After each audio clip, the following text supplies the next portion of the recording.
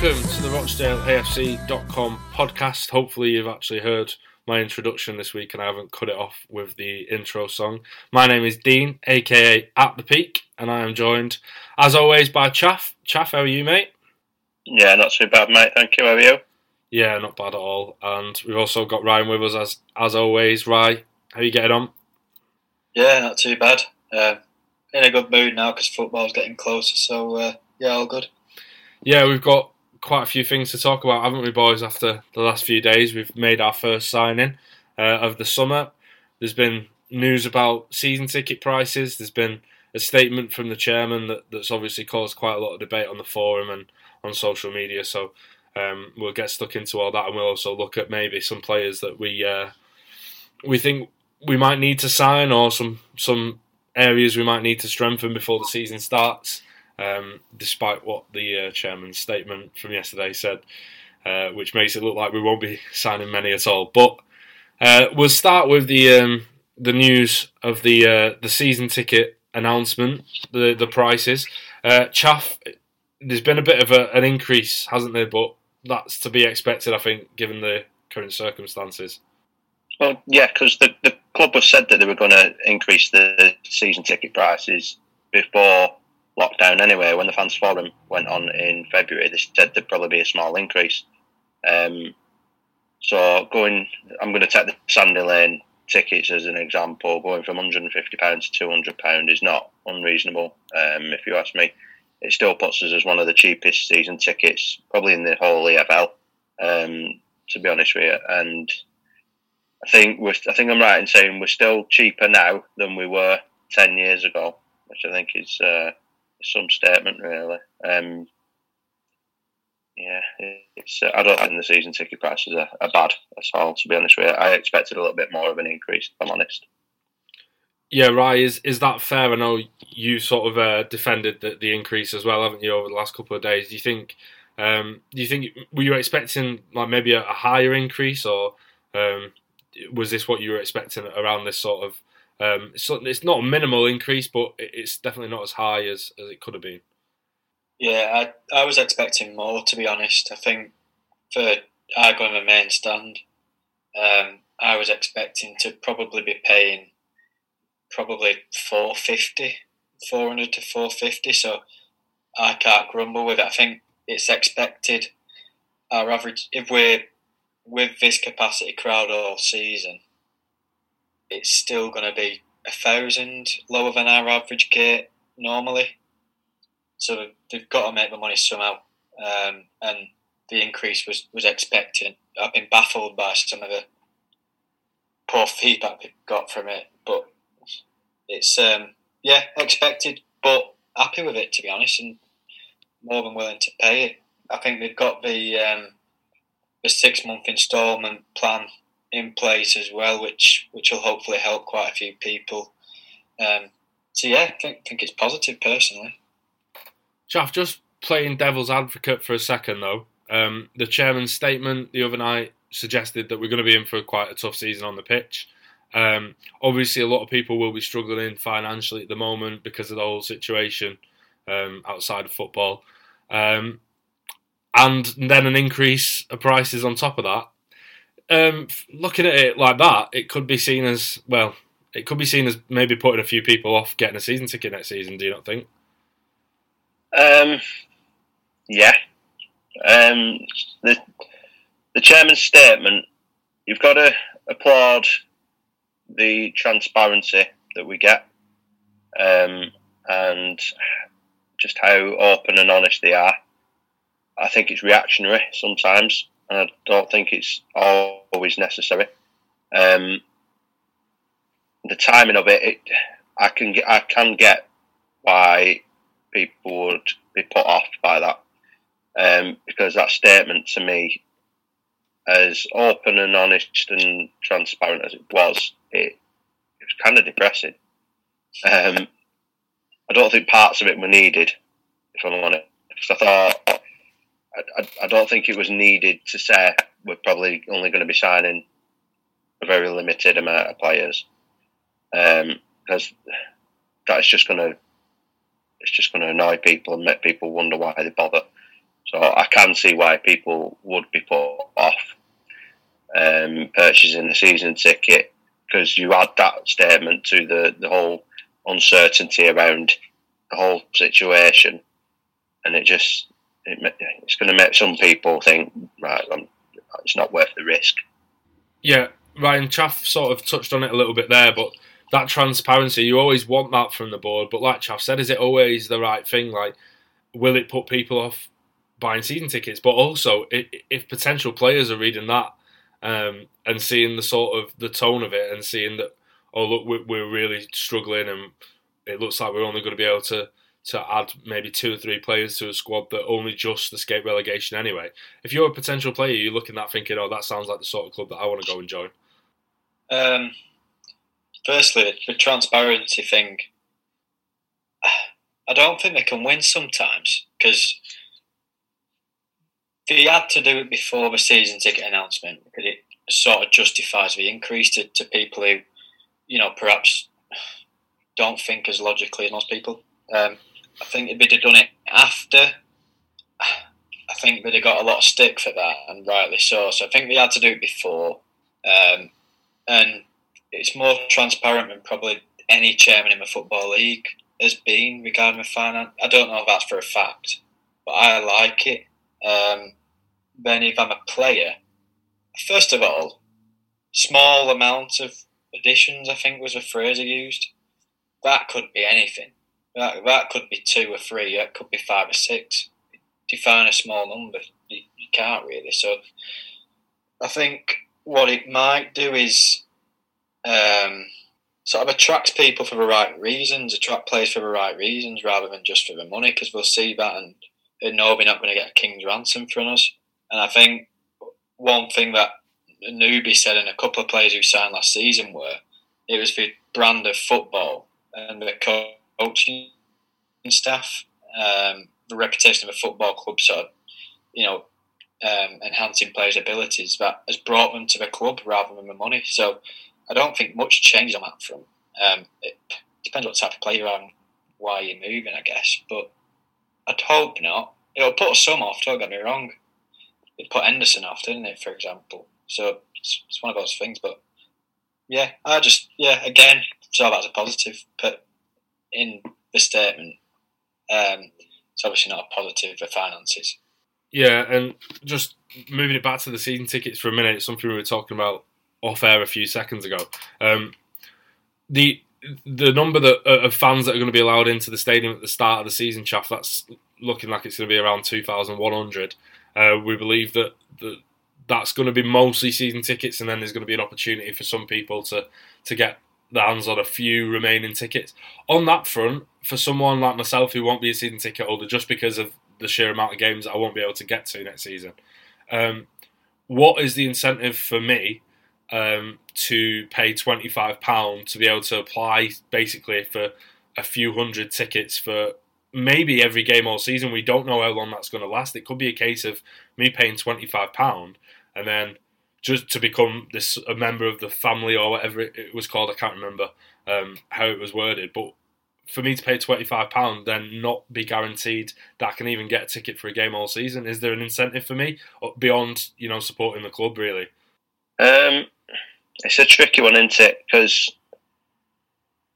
I kind of think that the membership card should aid you in being able to get into the ground as and when you want, but restrictions mean that is not going to be the case. So I can see your point. I don't know the answer. I can certainly see the point. I think in principle it's a good thing. It's a new initiative. I think the club sometimes are guilty of not coming up with enough new initiatives and sticking with what's worked in the past rather than what could work better.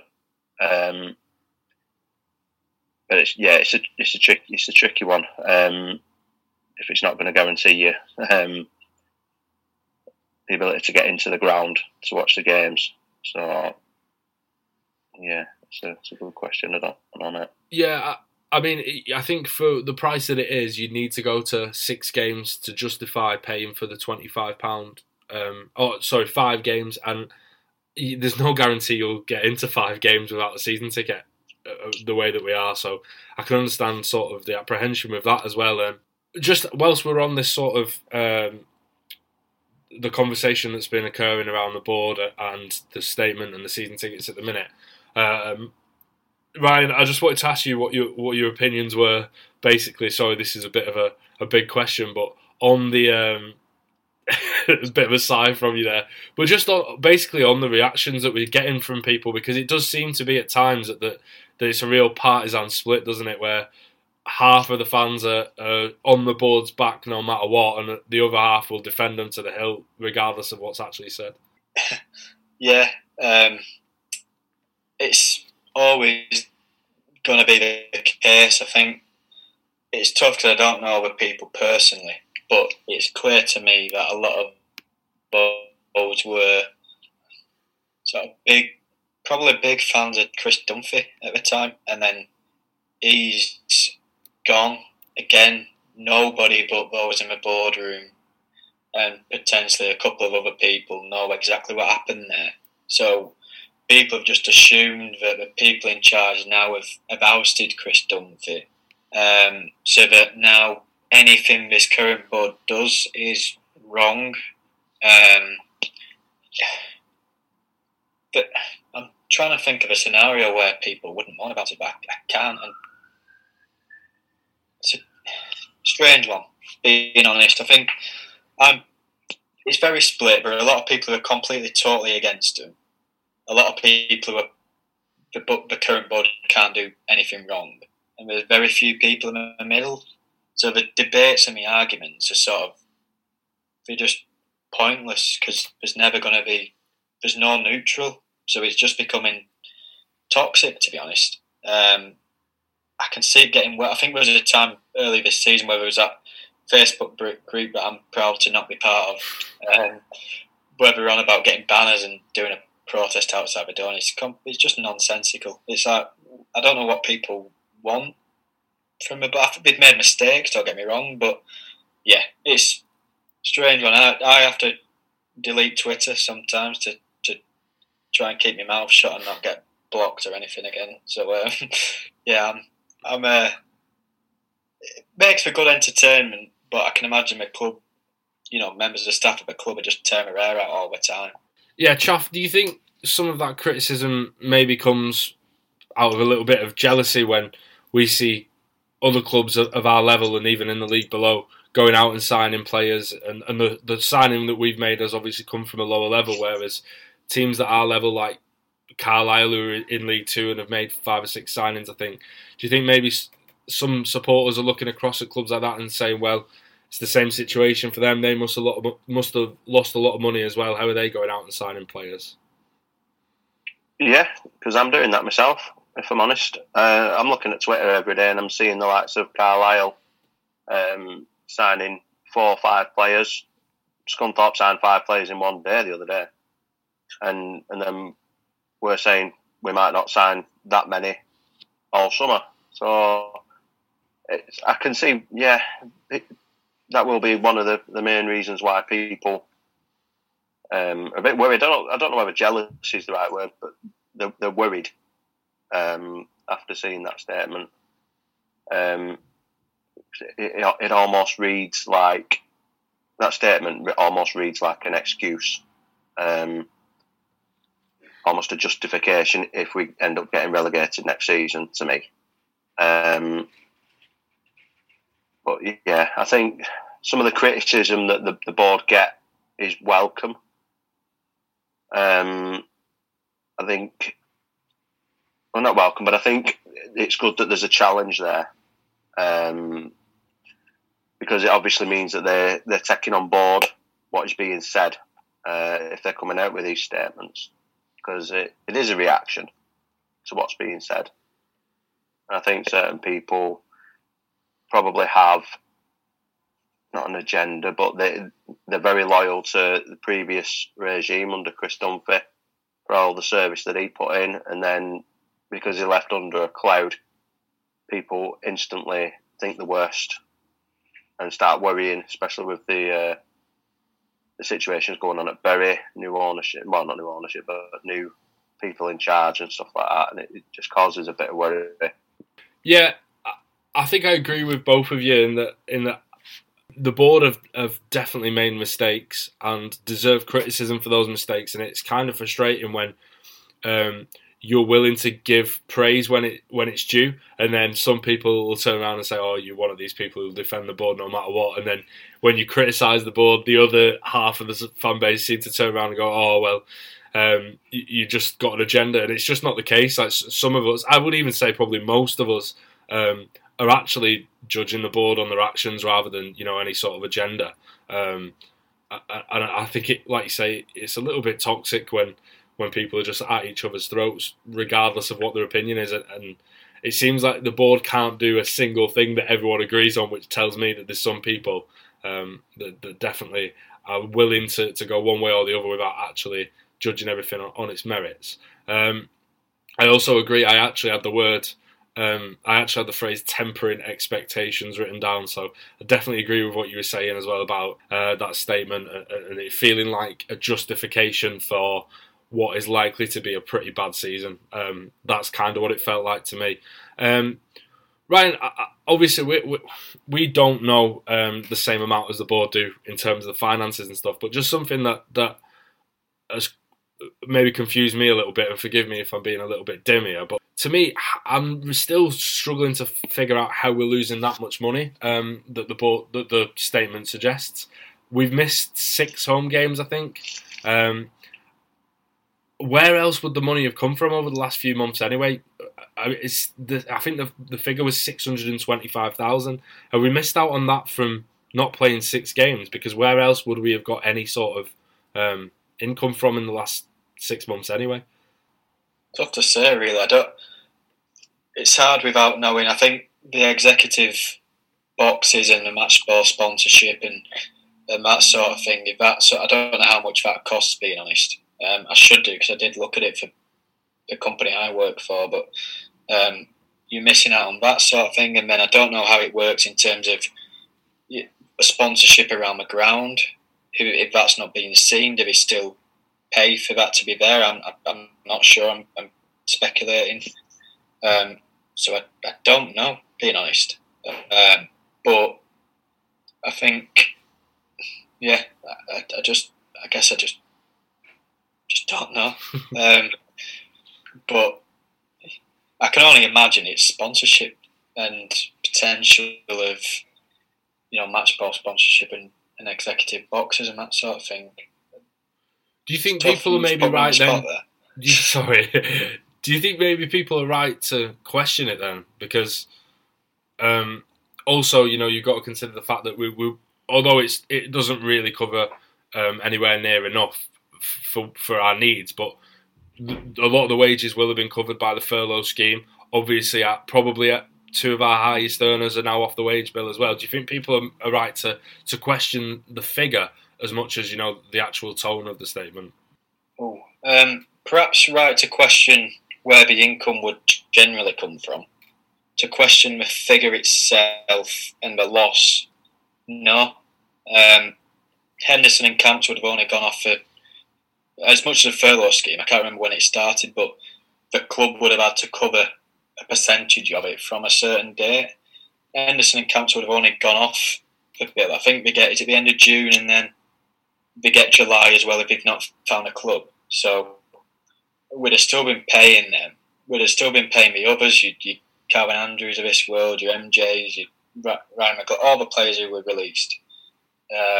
So no to that basically. But your question's a good one, and it'd be good if the trust could perhaps put that to the board, maybe. Yeah, and Chaff, I know we're sort of labouring the point on this statement a little bit now, but just one more thing that I wanted to touch on. Do you think it's a little bit... I'm trying to think of the best way to word this question, but there is no mention of the facts in that statement. I don't think that last year, like this season just gone, we would have made quite a bit of money that wasn't accounted for, wasn't budgeted for. I mean, 625,000 was the figure, I think. I'm not 100% sure on that, but I think that was the figure quoted that we lost. But I mean, we've sold one player for £1 million in January. We've had FA Cup ties with 2 Premier League clubs. Cup ties, sorry. Obviously, the United game was in the EFL Cup. Do you think, again, there's a right to question, well, £625,000 is obviously a lot of money, but at the same time, we've made a lot of money that wasn't budgeted for at the start of the season this season as well? I think it's right to question it, yeah. The fact is, we're only going to find out when the accounts come out.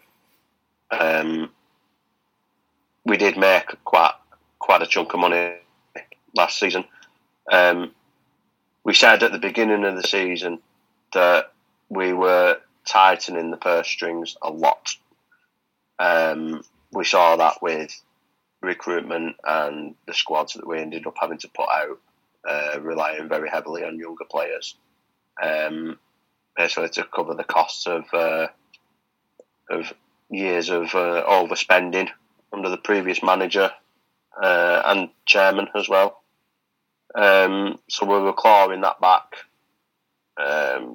But yeah, to the untrained financial eye, you see cup runs and you see big player sales, and you wonder how we can be skint. I'm not questioning the fact that we always need more money, but yeah, it'd be interesting to see the accounts and to see if things are as genuinely bad as what it seems like they are, and then why. Yeah, and I would say I am very much an untrained financial eye, but from my point of view, just to look at it really, really simply for a second, and obviously this is just like, again, off the top of my head and based on very little, it's just pure speculation really, but when I look at it, I think, right, we've tightened the purse strings, we've still made profit just on the Matheson sale. Even with that 625,000 loss, we've made profit on the season, really. Obviously, that won't be the case because we lose money anyway just through game to game. But in terms of like unbudgeted for money, that's still 400,000, near enough beyond what we've lost from the COVID situation, according to the statement. And then we're having to tighten the purse strings again. I just wonder whether regardless of the COVID situation, we would have had to tighten the purse strings again anyway this summer, and if so, that is worrying because the wage bill that we have is already among the lowest in the league. Ryan,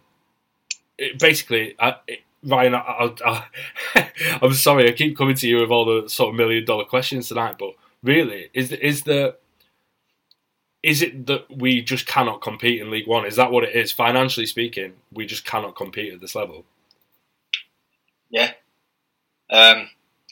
I think a lot of the clubs in League One have bigger fan bases, higher ticket prices, higher season ticket prices, better sponsorship, probably not as loyal, but richer sponsorship, and owners and investors who are willing to invest their money into a football club.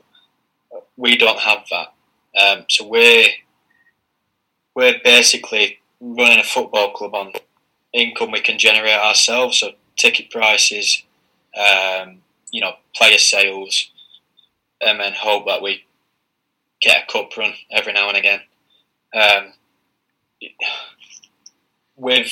think as much as the lower ticket prices have been good and great for us to only pay whatever it was last season and the season before and the season before that, how much of a detrimental effect has that had on my football club? We've had more people through the door, but I'd be interested to know what the difference is between season ticket sales, money, income over the last 3 years than it was beforehand. Because I'd be surprised if there's an increase, to be honest. And if there is, I bet it's not a big one. So, yeah, I just think a lot of football clubs are moving ahead of us in terms of the income, and for me it's purely the investors. It's nothing we're necessarily doing wrong, I don't think. I think it's just that we don't have a rich owner or a rich director or a rich whatever consortium. So yeah, it's getting tougher and tougher. And Hill used to go on about it a lot, and we'd all bemoan him and say, "Oh, he's making excuses," but he was probably right. I know he was overspending in the end, but it's true. And I'd be surprised if we'd be I think we'd have one of the lowest budgets in League Two as well. Actual budgets before the season kicks off. Yeah, I think we're going to have to leave that there, because this has been a pretty downbeat podcast so far, hasn't it? And there has been some exciting news over the last few days. Chaff, we made our first signing of the summer. Obviously, we don't know loads about Alex Newby, but that highlights package of his season at Chorley makes him look like a pretty exciting addition, doesn't it? Yeah, instant comparisons were made to the likes of Jordan Williams, come from non-league, Donald McDermott, Scott Hogan. He looks like a good player going off that highlights package. The management obviously rate him very, very highly, and other League One clubs and League Two clubs were after him as well. So we're not the only ones who rate him, and it'll be interesting to see if he can make the step up, because it is a step up. It's a big step up, and it's going to be asking a lot for him to come in and do the business straight away. But I'm quietly confident that he'll be a good acquisition for us, and hopefully he can contribute goals and assists, because Lord knows with losing Henderson and Camps, we're going to need some from somewhere, and hopefully, it looks a good signing to me, and hopefully it proves that way. Yeah, Ryan, we obviously won't have seen much of him, as I said, and as Chaff has said there, but apart from that highlights package, and I know from having seen a few of those for players who've signed for Tottenham that you can't always judge a player on a highlights package, because I remember thinking Clinton Ng was going to be a Premier League superstar based on one of those, but there's definitely something exciting about him, isn't there? And do you think he maybe looks like the sort of player that we desperately lacked at times last season, that can provide a creative spark from out on the wing, or even a bit closer, maybe as a second striker or something like that? Definitely, yeah. I think from what I've seen on those highlights things, he looks an exciting player, willing to try, new things and bit of skill here and there, get shots off. Reluctant to judge him too far on those, because you've got to remember the highlights. So there's some of those where it's one highlight in a game. What was he up to for the other time in that match, and the level he was playing at. But yeah, definitely something to get excited about. I think if he comes and has that no fear attitude in League One, it could be an exciting prospect for us. And to make it clear that we've fought off competition for him is another positive. And I believe BBM rates him pretty highly.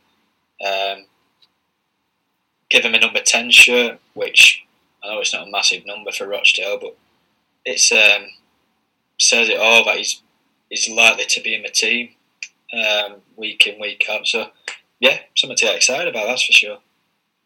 Number 10 was Paul Tate's number, mate. Absolutely legendary number for Dale. Yeah. Obviously, this is the sort of player, like I said, that I think we missed last season, but what do you think we need to add to the squad now? We know that from the board statement that it's going to be a small number of additions, but which positions do you think are the priorities at this stage? All of them. At the minute, we don't seem to have any full-backs apart from young Joe Dunn, who signed a new deal today, his first pro deal today. I kind of get the impression we're going to be expecting a lot out of him. But yeah, we're certainly lacking in the full-back areas. We don't have a single recognised right-back other than Jimmy Keohane, who's not a natural right-back by any stretch of the imagination. We've only got Joe Dunn on the other side. Strikers. we can't be relying on Fabio Tavares to lead the line all season, can we? And Keaton Mulvey. We might be. If you look at the players that we've released, well, yeah, Jack the Kitman's getting a squad number right now. Yeah, if you look at the players that we released 4 strikers if you include Matt Gillum, which is nobody actually knows what his position is, but 4 attacking players, 5 if you include Camps as an attack-minded player, and so we're going to have to replace at least a certain amount of that, regardless of the budget, just to be able to even remotely compete. So attacking players and full-backs, and I'm going to throw in a goalkeeper as well, I think. I think it's a lot to ask of Jay Lynch to become number 1 goalkeeper from non-league. I think we'll possibly look at utilising the loan market. Probably for a number of positions, really. If the wage budget is that stripped back, I think we'll have to use the loan market, but we certainly need players in those key positions. Yeah, I think that if we are to use the loan market as well, they're likely to come from clubs that won't be affected too much by the financial implications of the current situation and won't need us to sort of pay any wages, basically. On the attackers point, one thing that I think I've mentioned to you two before, but I just thought is a point worth making. A few very supportive mates of mine were talking about how we were going to replace Henderson and in terms of goals this season.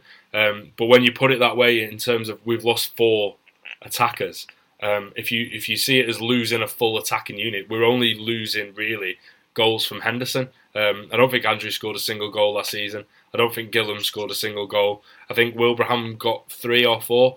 So really, that's less than 20 goals between 4 attacking players. Which, if you sign 4 attackers, you expect them to score 5 goals each, and then we've actually sort of replaced those goals. And I know that's really a simplistic way of putting it, but I don't think it's necessarily that we aren't going to score any goals because Ian Henderson's left. I don't think we'll go out and sign a 20-goal-a-season striker to replace him, but we might sign 2 or 3 8-goal-a-season strikers, perhaps. Ryan, do you agree with that in terms of the positions that we need to improve? Are they the key ones, do you think? Is there anyone else you'd like to see us bring in? Any other positions? Yeah, I think for me, full-back on each side is a necessity. And then, in terms of need, 2 attackers for me. I think a goalkeeper would be nice. Probably another attacker would be nice, but I think if we can get 4 players in, I'd be happy if it was a right back, a left back, and 2 attackers, perhaps 1 out wide. But you think now if Newby can play just behind and he does well, you could get a wide man out with Tavares, Barr, Doan or Dooley. As daunting as that might sound to some, but there's a decent enough player out of those 4, I think. So if you can get a centre forward in a Humphreys mode, perhaps, as much as I hate going on about signing ex-players all the time, and another wide man, I'd be reasonably pleased with that, because I think our core is pretty good. We've got 3 decent centre halves, and a plethora of options in midfield. So, the flanks are the most important for me in a centre forward. Yeah, can't disagree with that again. Chaff, I know you were using your Football Manager connections to sort of have a look at a few of the players that were out of contract. Have you got any names for us that you'd maybe like to see that are possible realistic signings in the next few weeks? Well, what may have been realistic signings 2 weeks ago may not be realistic signings anymore. So it's quite difficult to say. But if you look down the release list, there's some names there that that do stand out as possibly being realistic. I like that Harry McCurdy from Carlisle. I know Chris Beach, I think, said that he's got maybe a few issues. He kind of lives in his own little world sometimes, and it might be an application issue. But if he's somebody that can get the best out of, then I think it'd be a tremendous asset.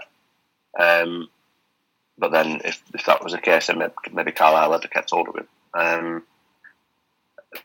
Full back position, I don't know. Bradford have released Adam Henley. May well be an option. Again, I don't know if he's a realistic option. Hayden White from Mansfield is another one that I looked at and stood out to me. There's not many attacking options, I don't think. Certainly not realistic ones. The one that stood out to me, the fact that he's Irish, well, Northern Irish might help, but Shane McCartan, who was at Bradford and formerly at Accrington, maybe one of those that can sort of fill the Calvin / Wilbraham mould and maybe add a few more goals than those two. But yeah, there's a lot of players available. There's probably a lot less that are realistic, but we're going to have to do something. And it might be that they become realistic in a few weeks' time because there's so many players out of contract that, if they don't lower the wage demands, they might be looking for work outside of football. So, a lot can change in the next few weeks, and we'll see what happens. But there's definitely a few names there that are interesting that you mentioned. McCartan is definitely one that I'd be quite happy to see join us. I know he's not everyone's cup of tea, but I'm quite a fan of him. But yeah, so one last little thing, just one word answer from both of you on this. If you had to predict what position we're going to finish in next season, one word answer, Ryan? 21st. Chaff? 24th. Okay, that's all. Yeah. 24th. I'm a bit slated for that, I know. 24th, I'm the same. I've got to admit, I'm feeling really down on the coming season after the statement. But anybody who knows me knows that I'm negative anyway. So anything above that's... Well, last season I remember writing a bit of a blog saying that I thought we were going to go down, and then I was sort of, by the third or fourth game, really impressed with the way we started the season. So, anything could happen. But yeah, right at this minute, I think we're all feeling pretty pessimistic. This has been one depressing podcast. So we'll finish on a bit of a lighter note. I've got a little bit of a game for you both. So, stolen directly from the Quickly Kevin podcast. I don't know if either of you have listened to that. But basically, I'm going to name a Rochdale game, and I want you to tell me a player that played for Dale in that game. And the first one to name someone who didn't play loses. All right. So the game is Wolves 3, Rochdale 1 in the FA Cup 2003. So, Rai, I'll start with you first. If you can name one player who played for Dale, I'll include substitutes that didn't come on. So anyone who was in the matchday squad that day. Am I allowed to ask questions? Was it one on telly? Yeah, it was the one on telly. It was at Molineux. 3-1 defeat. They were both on telly. Yeah, they were both on telly. One was away and one was at home, though. This is the away one that was in the FA Cup. Wyn Evans. Correct. Chaff? Gavin Milak. Yeah. Never heard of him. He scored. Right. Oh, another one. Yeah, first one to say someone who didn't play loses. That's how it works. I'm sure we've played this before, but obviously you'd had a few drinks. Gareth Griffiths. Correct. Chaff? Paul Simpson. Correct. I'm going to have to edit out all this dead air as well because people are going to think that the podcast has ended. Who did you say, sorry? Paddy McCourt is incorrect. No appearance from Paddy McCourt. So that's 1-0 to Chaff. I'm going to keep a running score of this one and we'll do a different game next time. Interestingly, 3 Premier League winners in the Wolves squad that night. Can you name them? Two had won it previously, and one of them has won it since. Paul Ince. Paul Ince, yeah. Don't worry, guys. I will edit it out to look like you got it straight away. All this space. I genuinely can't think of anybody in that Wolves team that day apart from Adam Proudlock. Won the Premier League. Julian Lescott. Julian Lescott is correct. Oh, it's a shout. And then What a shout that is. The other one is an ex-United player, Chaff. So. Forget about him. Scumbag. No. I can't remember anyone apart from Paul Ince who would have played for both. Dennis Irwin. Dennis Irwin. Oh, I think you probably said that at the same time as me, but because it's recorded from here and there was a bit of a lag on Zoom, it's going to sound like you've just said it straight after I've said it, so unlucky, mate. Was Paul Tate one? Paul Tate played, I think he scored, didn't he, in the game that was at Scotland against him a couple of years later. Oh, yeah, okay, so 1-0 to Chaff. We'll keep a running score of that one as we go on. Can my next one be a game where I was sort of at least junior in primary school? What I actually was going to go for a game before this, but then I remember you saying that you remember this cup run, so I thought I'm going to be kind to him and at least do one that he should half remember, but obviously that's not the case, so I'll go a little bit later next time. All right, all that's left for me to say then is thanks for joining me, guys. Chaff, thanks for coming on, mate. Nice one, thank you very much. And Rye, thanks for your input, as always. No, thank you. Speak to you soon.